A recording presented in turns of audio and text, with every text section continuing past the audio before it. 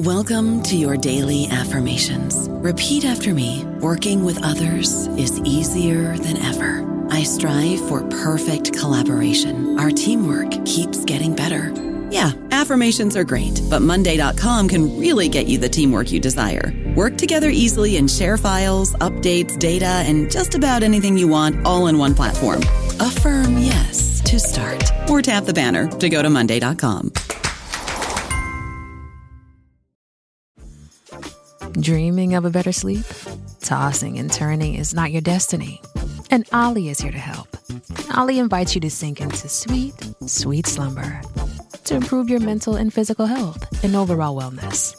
More than just melatonin, Ollie's ingredients help you unwind your mind for a delightfully dreamy drift off. Sleep is on the way at Ollie.com. That's OLLY.com.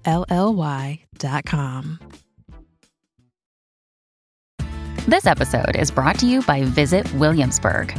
In Williamsburg, Virginia, there's never too much of a good thing. Whether you're a foodie, a golfer, a history buff, a shopaholic, an outdoor enthusiast, or a thrill seeker, you'll find what you came for here and more. So ask yourself, what is it you want? Discover Williamsburg and plan your trip at visitwilliamsburg.com. Welcome to the New Books Network. Welcome to New Books in Language, a channel on the New Books Network. I'm Malcolm Keating, and today we'll be talking to Yigal Bronner, editor of A Lasting Vision, Dandin's Mirror in the World of Asian Letters, published open access in 2023 in the South Asia Research Series by Oxford University Press. Welcome to New Books in Language, Yigal. Thank you. A pleasure and an honor to be here. Well, I'm glad we could make it happen. Let's dive in about what the book is about. So it's an edited collection. It's tracing the influence and reception of a Sanskrit poetics treatise called the Kavya Darsha, the Mirror of Literature by Dandin. And we'll get into the details of this pretty soon, but maybe you could start by giving listeners an idea of what your collection aims to do. What's the main purpose of this collection of papers? Right. So this is a collected volume, as you said, and collected volumes are usually very diverse. But this volume has a clear protagonist, and this is the Kavya Darsha, the Mirror of Literature, and the volume sets out to for the first time to follow this amazing career, to chart it, to map it, to explain it, to ask questions about it. How is it that this work was so? First to establish the fact that this work was likely the most important work on literary theory in what we now call Asia, and large tracts of Asia anyhow, document that, establish, back that claim, and then to ask the how and why questions. That is, let's begin with the why. Why this work that is not particularly well known outside the Sanskrit circles and even there, and outside, the countries, the literatures or the literary languages in which it was very successful. Why this work was so welcomed by these other cultures, and how did this process happen? So I think if you ask me what the purpose of the volume is, I would say it's to establish a new field of Dandin studies, and by virtue of doing that, start thinking of Asian literature maybe as a kind of a field of pre-modern and early modern and even modern literature. Yeah.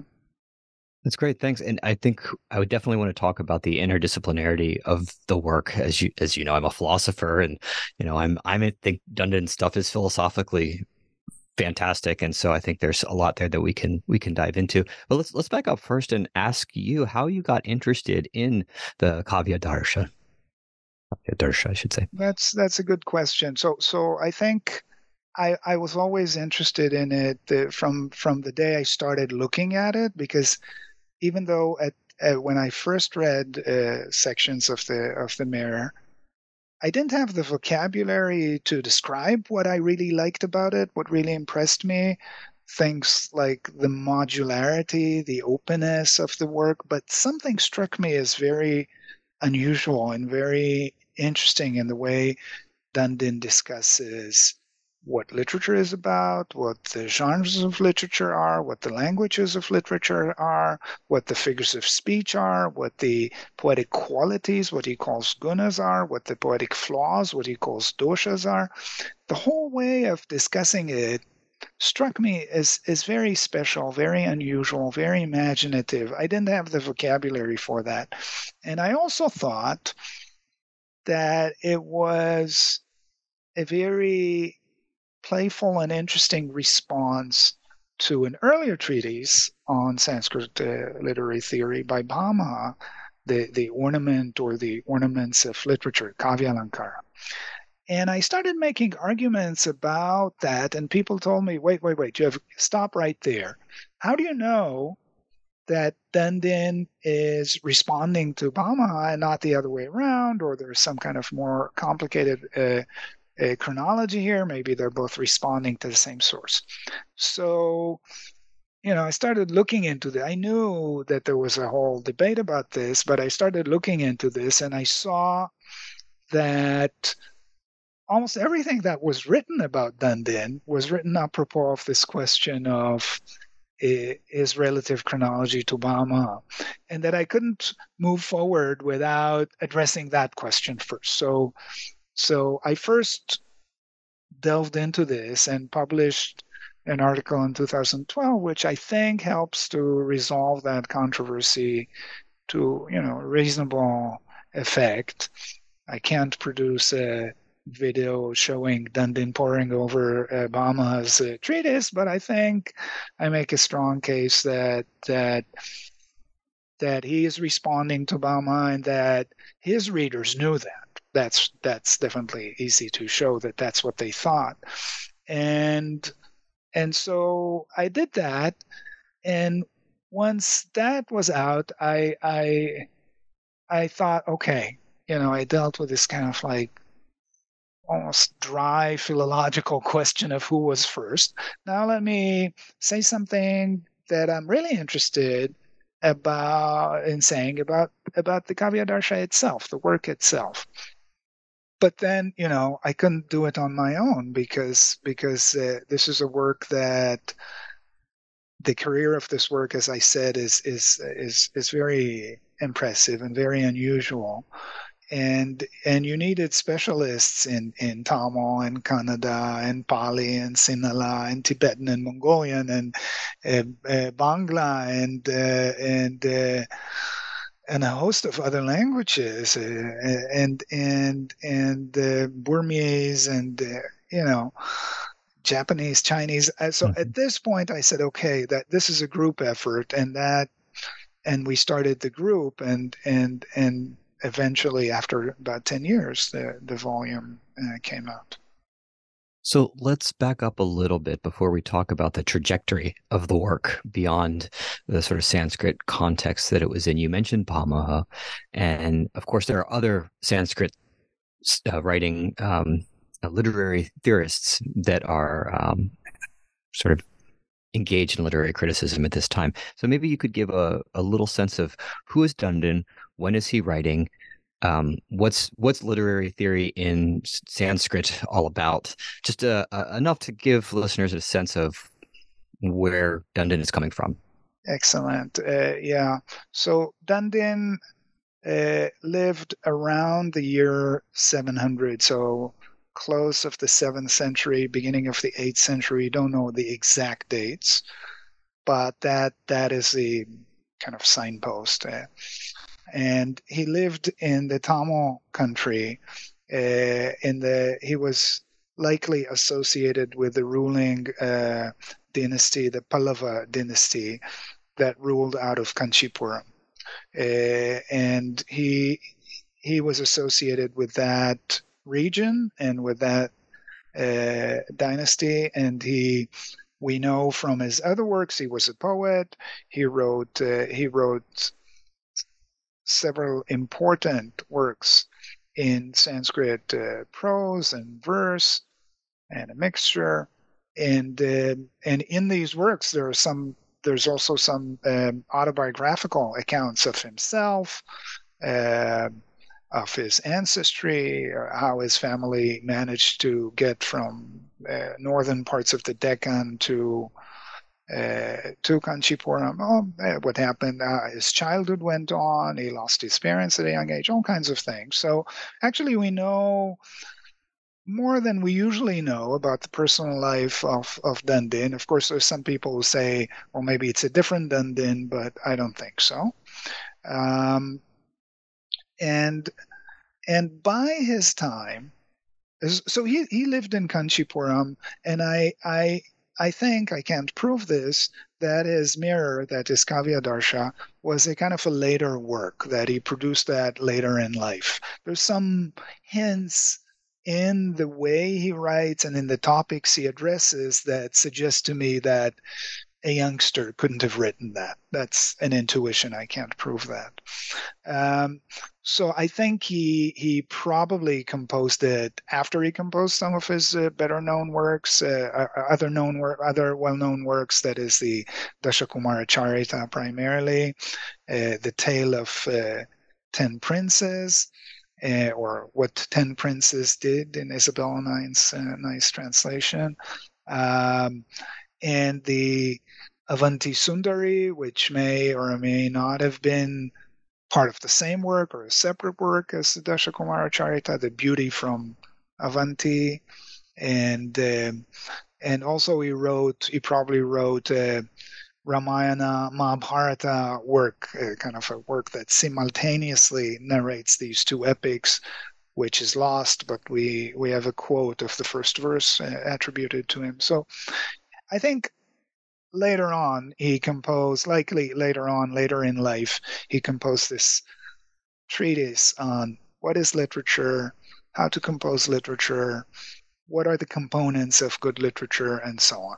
And when he writes this work, there exists already a tradition of thinking about the literary in Sanskrit. Not a very robust tradition by his time. And I think that he saw, and he rightly saw, as the founder of this tradition, Bhamaha, and I think Bhamaha thought of himself as a kind of a founding father. I think Bhamaha compiled, and kind of created from various bits and things he saw in earlier works a kind of a founding treatise on literary theory. And Dandin was responding to this work, and he created his mirror, he created his work as a kind of companion to Bhamaha, a companion that refutes Bhamaha in almost every verse, but that even when it doesn't, it has Bhamaha in the back of its mind throughout. And so it was created as a companion, and indeed the two works then traveled together. So even when they didn't, since Bhamaha is somehow included, without being mentioned by name, by the way, in the mirror, then the two works became somehow twins. And later on, in certain works where they mention, the founders of the different shastras, of the different scientific systems, Alankara Shastra, the Sanskrit poetics, the theory of ornaments, is usually kind of an exception, in that some people give it two founding fathers, Bhamaha and Dandin, in this order. Just to mention one more thing, Dandin lives in Tamil Nadu, and there is another poetic system in Tamil Nadu, the system of Tamil poetics, that's accompanying the literary production in Tamil. Dandin does not address that directly, and it's hard to know exactly what he knew about this. But I don't want to create the impression that there's only Sanskrit. Dandin is definitely aware of poetry in other languages, in Tamil, in Prakrit, in Upper Brahmsha, and in a variety of languages. And he's more open to these languages, I argue, and we argue in this volume. Right, and so that's one of the themes in the volume is the relationship of Sanskrit to sort of the vernacular registers, not only in what is now India, but beyond. So maybe we can talk a little bit then about how Dandin's mirror moved outside of India, just sort of as a sketch before we get into some of the details in the book. How would a work like this have traveled, first of all, from Tamil Nadu to the rest of the subcontinent and beyond? What would have that been like? Yeah. So we don't always know, but what we do know is that there were several ways for it to travel, right? So first of all, let me mention that one of the unique aspects of the mirror is that it was welcomed by readers, adapters, translators from different religions that belonged in different religions. It's not by chance that the three first commentators of the Kavyadarsha are one of them. One is a Buddhist monk, one is a Brahmin, and one is likely a Jain convert, so a Jain. And so when we speak of the way that the mirror travel, I think it's useful to first of all acknowledge it's widespread in the Buddhist world and along the kind of the roots of the trade routes and the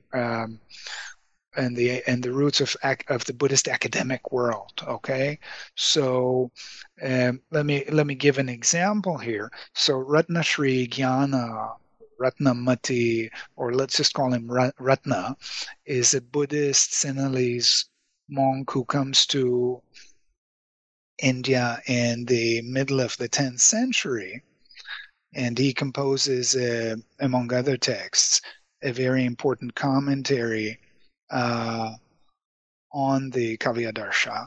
And he goes to North India, and he leaves an inscription. So actually known thanks to the work first of Sheldon Pollock and more recently the very extensive work of Dragomir Dimitrov, we know a great deal about his time and date and his travels and his works and some other works that may or may not have been written by him later on in Sinhala. So this work then, is studied very likely studied in Vikramashila, very likely studied in the Buddhist large Buddhist monasteries in Kanchipuram, and from there it travels through these Buddhist routes to, on the one hand, to the Theravada world, that is to say, to Sri Lanka, naturally, because of this Sinhala connection, but also to Burma, possibly from there to Thailand, and so on. But it also travels from these northern monastic academic centers to Tibet, when there is this big wave of ideas and texts that move from the Indian subcontinent to Tibet, and from there to Mongolia. So that is one huge kind of wave of transmission that sits on these kind of Buddhist trails, but it's by no means the only one. And within the Indian subcontinent, there is movements, from courts. So people in the courts of the the Kannada-speaking region. They want to see the text that's there that everybody's speaking about in the Tamil-speaking region, and they get that, and they adapted one. Really, the first written response to the Kavyadarsha is the Kaviraja Marga, the way of the poet king, right? And that's a Kannada work that is a loose adaptation of the mirror. In some sections it reads like a close adaptation. In some sections it's very creative and includes many other materials. And it's a work that is meant to create literary creativity in Kannada, or comment on existing literary creativity, or sanction the literary production in Kannada with some kind of a theory. So these courts, they mimic one another. One argument that we make in the book is that we shouldn't imagine a kind of a vertical model necessarily from Sanskrit to the vernaculars, and there is a lot of horizontal movements, let's say between Sri Lanka and Karnataka, or between Java and Bali and Karnataka and the Tamil-speaking regions, and so on. So there is a lot. For example, I know it's a long answer, but no, I'll please stop do. soon. But for example, think of another adaptation off the mirror, or a loose adaptation of the mirror Subodhalankara, that was created in Sri Lanka in Pali. Okay, it's a Pali language treatise on poetics. This Pali language treatise on poetics traveled from Sri Lanka to Southeast Asia, to the Theravada regions of Southeast Asia, and was very influential there. Sometimes the Subodhalankara met the Kavyadarsha, of which it was a loose adaptation, in places like Burma, and you see Pali commentators on texts in Pali. They kind of say, okay, so this is the opinion of Dandin, and this is the opinion of the Subodhalankara, and you see all kinds of strange textual effects happening, and you see that the transmission of the mirror arrived in places like Burma in more than one way, via Pali from Sri Lanka and via Sanskrit from the other side of the Bay of Bengal, from Bengal, and that these two sometimes meet, and that is very nicely shown in our Bay of Bengal chapter of the book. So I want to get to the structure of the book for sure, but before we do, let me just ask you to identify maybe one of the topics or debates that Dandin is intervening in. You mentioned that he's, without naming him, sort of opposing Bhamaha in these ways. What's one of the issues maybe that's important that he's treating in this text? I know there's so many. Or two, yeah. Okay, so let me choose two or two or three with your permission. Sure. But stop me if I get carried away. Okay, so one is definitely ornaments, what he called ornaments, what Bama calls ornaments, and these we can call them figures of speech. And whereas Bama provides a kind of, what I think he's doing is collecting from different sources that he had in front of him, about 35 ornaments, and he says, well, these are the ornaments. He gives his own examples for these ornaments. That's something new, and he takes credit for that, Bama does. But he's very restrictive about the subtypes, for example. He has very few subtypes of ornaments. And Dandin says, it seems like he's saying, wait a minute, why be so restrictive of subtypes of ornaments. If we think about ornaments, again, he's not saying so much, but I think if you read him closely, you see his method. If you think of ornaments as kind of independent aesthetic modules that can presuppose and play with one another, then each ornament can create subtypes for other ornaments by ways of playing with them. So we can have, let's say, a simile as a kind of a basic ornament, itself being based on what he calls swabhavukti, factual statement. And then we can take that simile, let's say the face of somebody, a man or a woman, is like the moon. Then we can turn that into an identification, rupaka, the face moon. The face is the moon, right? Then we can play with that identification and say, no, actually, the face is better than the moon. That's Vyatireka distinction. The moon grows and wanes. The moon has this like strange dark blot on it, but the face is always round. The face is always radiant. The face is always beautiful. Then we can play further with that and say, actually, and so on. So you see the point, and this modularity is a system that I think Dandin invents, and that later readers were from Ratna on were very receptive to it. Not just Ratna, also the author of the Kaviraja Marga. Everybody, I think, to some extent realized this. With respect to let's choose another topic, and that's the topic of poetic qualities or virtues, gunas, vis-a-vis poetic flaws or doshas. Bhamaha only has doshas, really. Doshas, I mean, almost.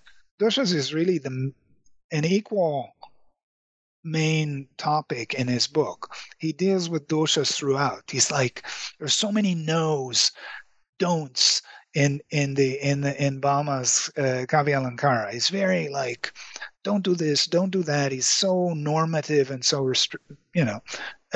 make sure to avoid this, make sure to avoid that. These are flaws. I mean, sometimes Bhama says these flaws can be turned into virtues if you know what you're doing, but that's not systematic and not across the board, and he's very, very careful about these things. And Dandin says no.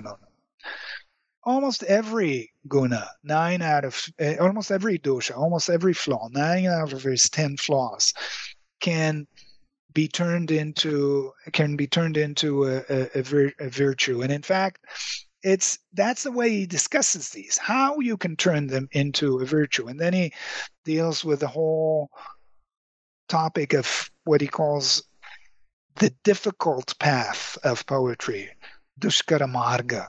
And he shows how these like very complicated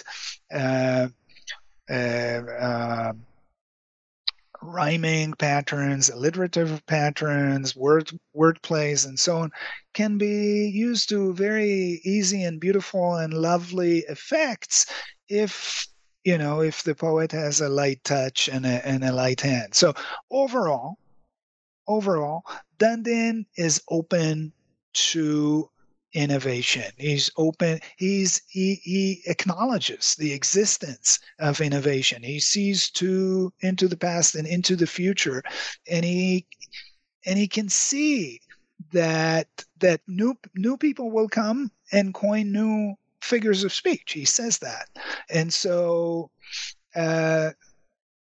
he kind of anticipates a broadening and the kind of, he almost anticipates, I think, the success of his own book in different cultures and different languages, almost. I don't know about you, but I'm very busy and I don't have a lot of time to cook. That's why I subscribe to Factor. Eating better is easy with Factor's delicious, ready-to-eat meals. Every fresh, never frozen meal is chef-crafted, dietitian approved, and ready to go in just 2 minutes. You'll have over 35 different options to choose from every week, including Calorie Smart, Protein Plus, and Keto. These are 2-minute meals. Factor meals are ready to eat and heat, so there's no prepping, cooking, or cleanup needed. They're flexible for your schedule. Get as much or as little as you need by choosing your meals every week. Factor is the perfect solution if you're looking for fast, premium options with no cooking required. Sign up and save. We've done the math, and this is important. Factor is less expensive than takeout, and every meal is dietitian approved to be nutritious and delicious. Head to factormeals.com/NBN50 and use code NBN50 to get 50% off. That's code NBN50 at factormeals.com/NBN50 to get 50% off. That's great. Thank you.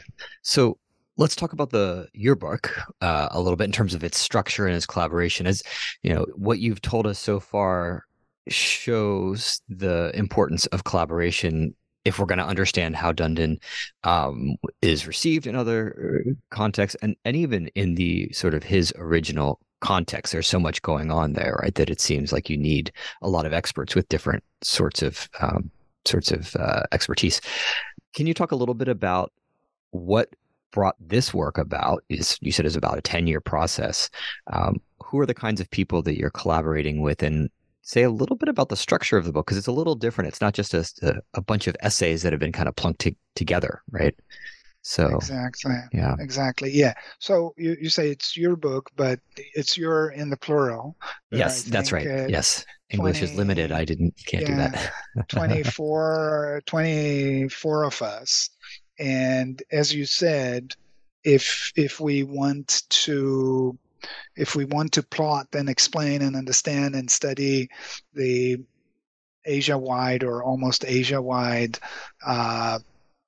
phenomenon of the Kavya Darsha, we have to bring in people with expertise in these different languages and different literary cultures and different histories and so on. And no one person can do that alone, or not two people, right? You need a group.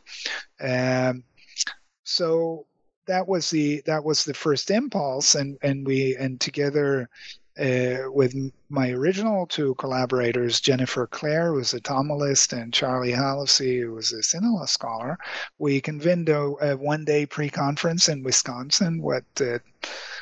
I don't know, 12 years ago, I'm not sure. It's in the preface. Mm-hmm. And we just gave talks about the different angles, and then we created a group that sat together and read together for 6 months. And that was crucial. And this was done in Jerusalem in the Israel Institute of Advanced Studies. And we just sat together with the Sanskrit materials and the Tamil materials and the Kannada materials and the Tibetan materials and the Sinhala and Pali materials. And we just, showed each other how do these translate to one another? What's there in Sinhala that is not there in Sanskrit? What's there in Kannada that is not there in Sinhala? How do these works converse with one another, either through the Sanskrit or bypassing the Sanskrit, or both?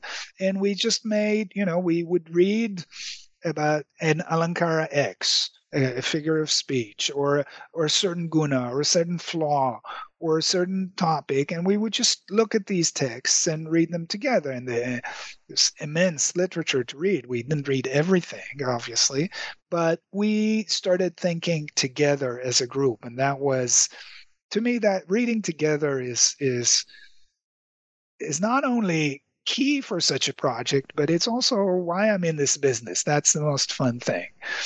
Then we also had, at the end of this residence at the IIAS, we had an international conference, and we brought almost everybody who's worked or interested in working on Dandin. And many of these people, they presented their angle to us. We showed them what we did, and many of these people became contributors. And then what we did, which I think is really unusual, so far, it sounds like a conference that leads to, not a conference, but an advanced residence that leads to a shared volume. But what we did that's unusual is that almost all the chapters in this volume are co-authored, or even sometimes co-edited. So each chapter has an editor, or a pair of editors, and they're all but the last chapter, They're all co-authored, and some people even authored, sections in different chapters. And we all read everybody's drafts, and we met to discuss them, at least all the editors. So it was an unusual way of putting this together, and I think that by doing so, we may have mitigated against some of the structural problems of the volume. And there are structural problems. You asked me about the structure. The structure is by and large regional or linguistic. So there's an introduction. There's a chapter about the Kavya Darsha that I mostly wrote, and there's one section I co-authored with Gary Tubb. But then there are chapters about the different literary cultures that received the mirror. So the first main areas of adaptation: Karnataka and Kannada, Sri Lanka and Sinhala and Pali, Tamil Nadu and the Tamil language, and Tibet and Mongolia, which is like maybe the most amazing case of adoption of Dandin. Then there's a chapter on the place of Dandin in Sanskrit literary theory itself. It's an attempt to tell the history of Sanskrit literary theory through the perspective of the Kavya Darsha of Dandin's mirror, rather than the usual way of telling that story.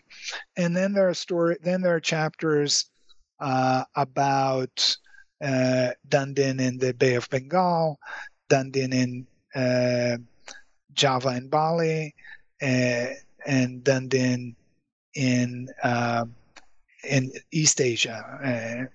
The kind of the diminishing effect, maybe, but still somewhat felt presence of the mirror in China. Did I forget a chapter? I think you've gotten everything. That's impressive. Yeah. So, I mean, the collaborative, multilingual, multidisciplinary aspect of the work, as you say, is one of the things that's really unusual about this kind of edited volume. If I can follow up on the collaboration aspect of it, I'm curious about thinking about the different readers of this book. What are some of the disciplines that you think? Because you say you're starting a new Dandin studies sort of area, right? Who are the sorts of readers that might come to this and find something interesting from different disciplines, right? I'm thinking certainly different regional area studies, literature, but also religious studies, philosophy, linguistics. Maybe you can talk about some of these different aspects that are touched on in the book. That's a great question. Look, the book begins with a comparison that Sheldon Pollock has first made, and that we try to extend, between Dandin and Aristotle. And I think that the first group of readers that we imagine are people who are interested in literary theory and in traveling theories. How is it possible, really, that a literary theory can travel from one literary culture and one language to another? It's not an easy thing. And I think the example of Aristotle's Poetics shows the difficulties. So it's illustrative in a way as a kind of a negative example to about what it took in the case of Sanskrit literary culture, and Dandin's mirror as a kind of a uniquely successful representative of that literary culture. What does it take for a theory to travel? So I think people who are interested in literature, literary theory, and kind of traveling ideas, theories, genres, they would be maybe interested in this volume. I hope they would be. Then people are interested in grammar and in ideas about language, because grammar in many ways is the kind of paradigm for Sanskrit literary theory and for these other literary theories. So I think people are interested in grammar writ large and in the intellectual history of particular grammars might be interested in this work, or I hope would be. And people are interested in philosophical questions, as you said, too. But and then there is this intersection with religion, which is really fascinating. The way, I mean, this is not just Dandin, obviously, but the way kavya, the way Sanskrit belles lettres, Sanskrit literature, the way it managed to sell itself, or the way it managed to produce itself as almost non-denominational, or at least open to the different dominations, and this idiom in which religious scholars and writers in different religions, Buddhism, Jainism, Brahmanism, Charvakas, like Udbata likely was, and skeptics, or that is fascinating. That the Shaivas and Advaita Vedantins and the fifth Dalai Lama all shared this kind of mirror idiom to some extent is fascinating to me. And I also very much hope, that people are interested in Javanese literature, or Burmese literature, or in the literary history of Sinhala or Kannada or Karnataka, or these various different literary cultures and regions would, at the very least, download that chapter from the volume and the relevant chapter.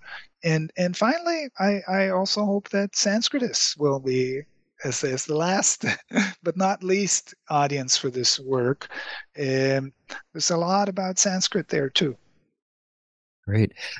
Let me go back to the question about religion, because you mentioned the chapter on Tibet, which you say is a really fascinating topic, and we don't have time to delve into it in its entirety. But thinking about the listeners of this podcast who might be just a range of people, they might be wondering, well, why would it be unusual or surprising that a work on literary theory is acceptable to different religious groups, which is literature after all?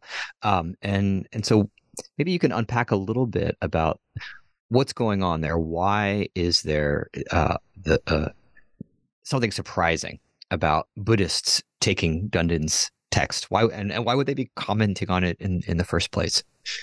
Yeah, that's an excellent question. Thanks for the opportunity to say something about that. So, to begin with, there is a kind of ambivalence in the world of, in the receiving world, in the receiving end of Tibet, about works that are not Buddha Vachana, that are not the words of the Buddha, that are not religious treatises, that are not conducive to self or communal enlightenment and betterment, that they're not religious works. And Dandin is an openly a Shaiva, he's not hiding his religious identity. So it usually works on such, let's call them secular topics, such as medicine or literature or literary theory, are less likely to be translated into a language like Tibetan. And when translated, there is always some ambivalence. If and Janet Gyatso has written about the case of medicine, as shown, in her book on that, then there's always kind of like an attempt to rationalize this. Well, maybe if it's so useful, then it is, after all, Buddha Vachana, and there are other kinds of explanations. I don't want to speak to that because I'm getting away from my areas of expertise. But you can see already that these kinds of works are met with some suspicion, okay? Both because of their scope, both because of their topic, and because of the identity of their composers. And the same is true in the entirety of the Theravada world. So the fact that Dandin was nonetheless not only translated, but translated and retranslated. The fact that his work was commented upon in Tibetan, not just like one of the subtitles in the volume is called "A Mountain of Commentaries." Okay, there's so many commentaries on Tibetan. In fact, that it not only was commented upon, but it became an important, a key part of the intellectual education of both monks and lay people alike. People studied some kind of a translation with a commentary, usually on Dandin's Mirror in Tibetan, and then they produced what is called exercise notebook or exercise book, in which they composed in Tibetan their own illustrations for every topic in Dandin's book. All the figures of speech, all the subtypes of the figures of speech, all the qualities, and so on, all the gunas and so on. So there's a huge library, a vast library. Now it's an open question. Pema Boom and Janet Gatsu, who edited and wrote most of the chapter on Tibet and Mongolia, say that it's likely that the Dandin did not enter the monastic curriculum. Okay, but it was studied likely outside of the monastery. But for example, in Burma, parts of Dandin's Kavyadarsha or translations of the Pali or the Pali Subodhalankara, or along with related works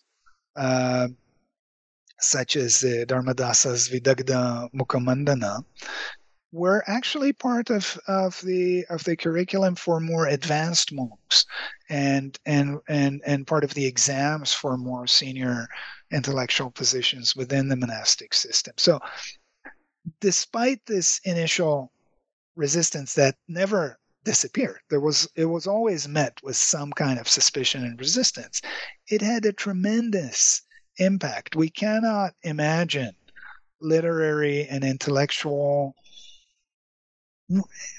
writing. We cannot imagine writing in pre-modern Tibet without the manual or the many Tibetan versions of the manual of Dandin's Mirror. And one of the amazing thing is that some of the chapters in the volume end in modernity, in anecdotes from modernity, in which either the mirror or some kind of like reincarnation of the mirror is still relevant in these literary cultures. So that's really very impressive, I would say. Yeah. And not something that I realized was the case when I went into Dandin studies. Yeah, so it seems like the sort of the terrain is wide open here in terms of uncovering a lot of fascinating things, as you say. So that leads me to ask a little speculative question, maybe.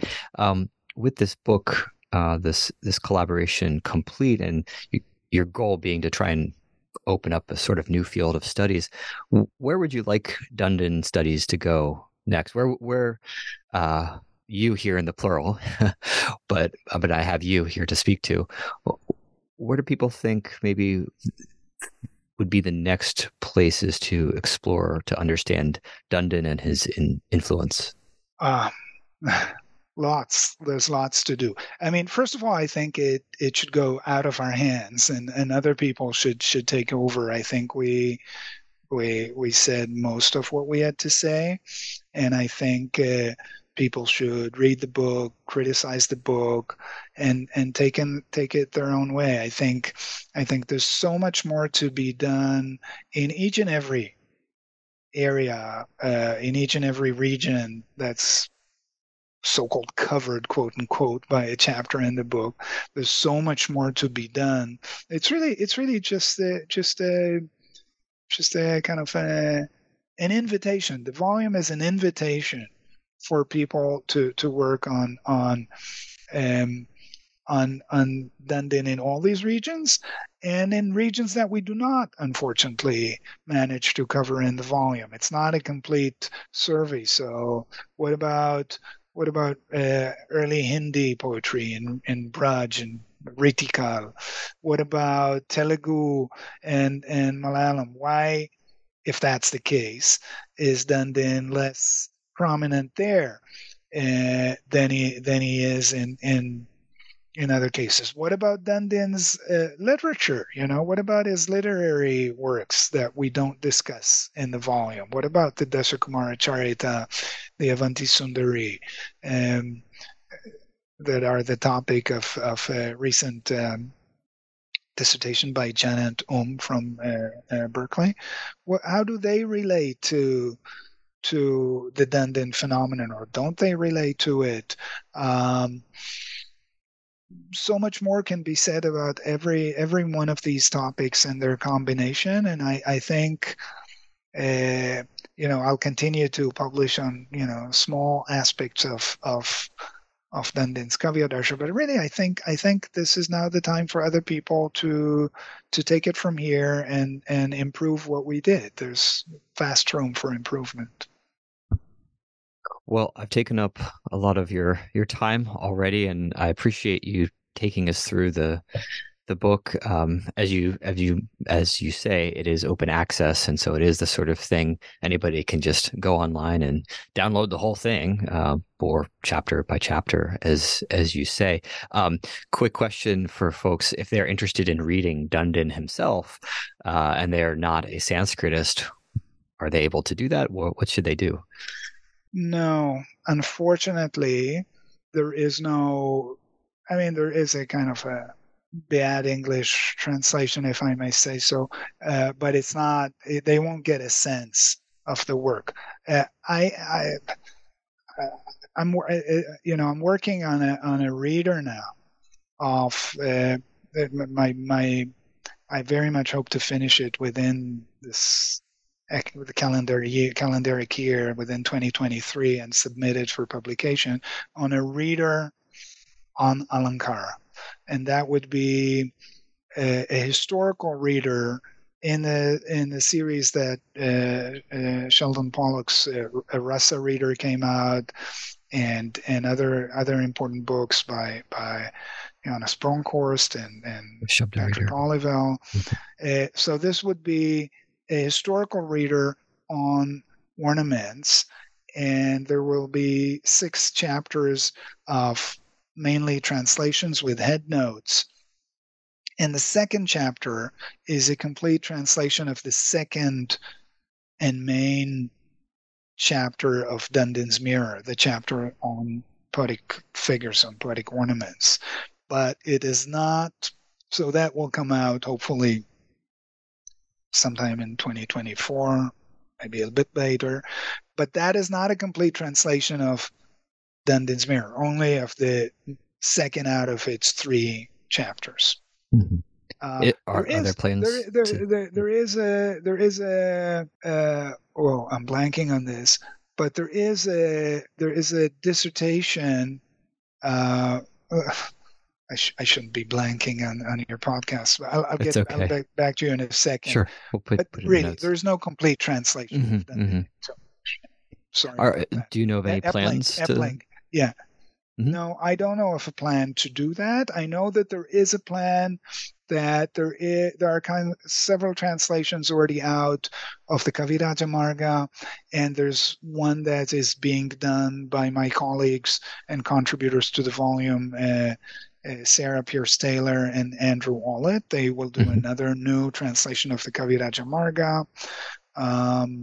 There is a translation of the Subodha Lankara, but there's no accessible, good, complete translation of the Mirror, unfortunately. That's a shame. Maybe sometime in the future, as a result of more collaborative work, something will appear. Maybe, but you also have to keep in mind that the 3rd chapter, with all the difficult poetry, that all the examples there in the difficult poetry are barely translatable, really untranslatable. Yeah. That's true, and that's something we didn't talk about, is the challenge of, in English or other languages, talking about this poetry, which of course has a lot of features that are really only reproducible in Sanskrit. So that's a challenge. Yeah, that is the main challenge of my next book project, of this reader, because I made it a rule for myself that I will not include a translation in the reader that does not read as poetry in English. Hopefully good poetry, but that would be for the readers to judge. And at the same time, it must also be illustrative of the definitions that I also translate. So that's a very big challenge, and that's why it's taken me so long to complete. Still working on completing this reader, but it's almost there. Yeah, well, that's an excellent goal. I mean, if you want people to actually engage with the ideas, they need to understand what the points are being made. It reminds me of the point about the Tibetans that you mentioned earlier, that part of the process is coming up with your own examples and being able to understand and exemplify what's happening. So my last question you've already sort of answered, which is what you're working on now, and that sounds like this is the Alankara reader. Is there anything else that you're working on, or is this occupying your main focus? I'm always working on too many things. Let's keep the reader on Alankara, and that's the kind of my main project. We'll leave that. We'll leave things there, and then maybe I'll be able to talk to you about that once it's out in hopefully 2024. Well, Yigal, thank you so much for your time. I really appreciate it. Lovely talking with you, and have a wonderful rest of your day. Thank you so much for having me. It's an honor.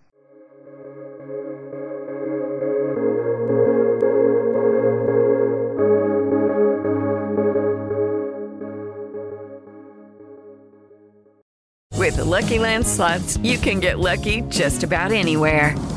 This is your captain speaking. We've got clear runway and the weather's fine, but we're just going to circle up here a while and get lucky. No, nothing like that. It's just these cash prizes add up quick. So I suggest you sit back, keep your tray table upright, and start getting lucky. Play for free at LuckyLandSlots.com. Are you feeling lucky? No purchase necessary. Void where prohibited by law. 18+ terms and conditions apply. See website for details.